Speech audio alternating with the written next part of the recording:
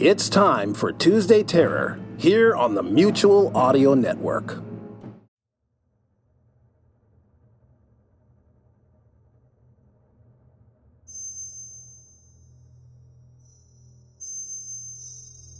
Welcome to Tuesday Terror, here on the Mutual Audio Network. Today we bring you Transmissions from Atlantis Entertainment, Vampires of Whitechapel number 2.15. Happy holidays from Transmissions from Atlantis Entertainment. Ring in the new year with this new amazing episode of Vampires of Whitechapel as we reveal one of the biggest mysteries in the series, the Draugr incident, while Lydia brings Cantello more recruits for the Blood Reapers. And we have Campfire Radio Theater, The Resurrectionist, Part 1.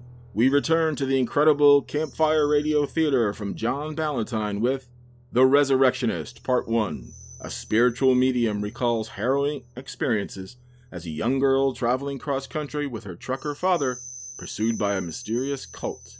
Along the way, they gain allies and enemies, both living and deceased. And finally today, it's H.G. World, Season 4, The Diary of Jill Woodbine, Chapters 26 and 27, The End. Thank you as always for listening to Tuesday Terror here on the Mutual Audio Network.